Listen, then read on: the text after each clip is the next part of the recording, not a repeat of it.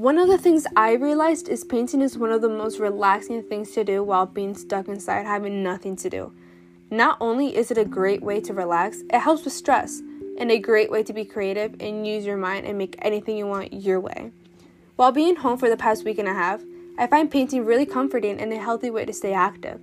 Another thing is, it helps me not use my phone as much and helps me disconnect for a little and just have me time. I think at some point, everyone should just pause and paint for a little, even draw, even if you're not good at it.